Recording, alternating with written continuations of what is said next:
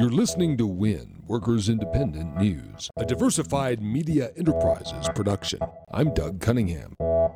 The Union Veterans Council is urging President Trump to veto U.S. Senate Joint Resolution 47, which was passed 51-50 with Vice President Pence casting the deciding vote.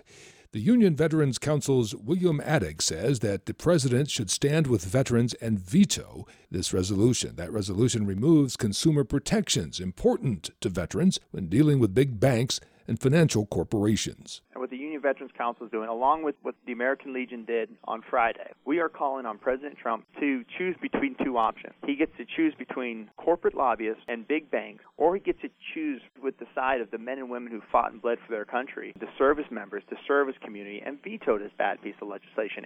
It's un-American. It strips rights away from consumers, and it's frankly an anti-veteran bill. Addig says that the Senate resolution upholds forced arbitration clauses that allow big banks and corporations to take away your constitutional rights to sue them. These clauses, these forced arbitration clauses, take those protections and rights away from the consumer. And it's usually one line on the 40th page, in small print saying, you can't go to court. You have to go to forced arbitration. The problem is with forced arbitration is the corporations get to choose the arbitrator, they pay for their arbitrator, and they have a 97% success rate when they go to arbitration. The Union Veterans Council joins the American Legion, the Military Coalition, and 29 other veterans organizations calling on Trump to veto this Senate resolution. They say if this isn't vetoed, veterans and service members could face the loss of financial protections and the right to defend themselves in the court of law. Grad workers at the University of Massachusetts Amherst say the university is essentially ensuring that grad workers continue to take an oath of poverty. The graduate employee organization is proposing an 18% wage increase over 3 years to ensure they can afford housing, support their families,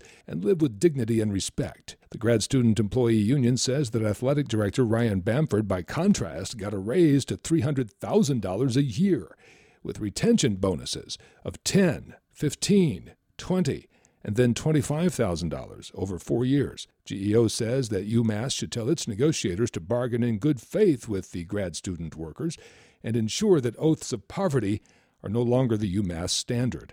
The grad student union is telling the UMass administration that, quote, we will no longer take your abuse and disregard. We demand that you bargain fairly, timely, respectfully, and with our dignity in mind. We cannot accept these poverty salaries, end quote.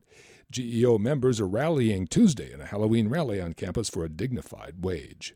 You've been listening to WIN, Workers Independent News. For more information, visit workersindependentnews.com.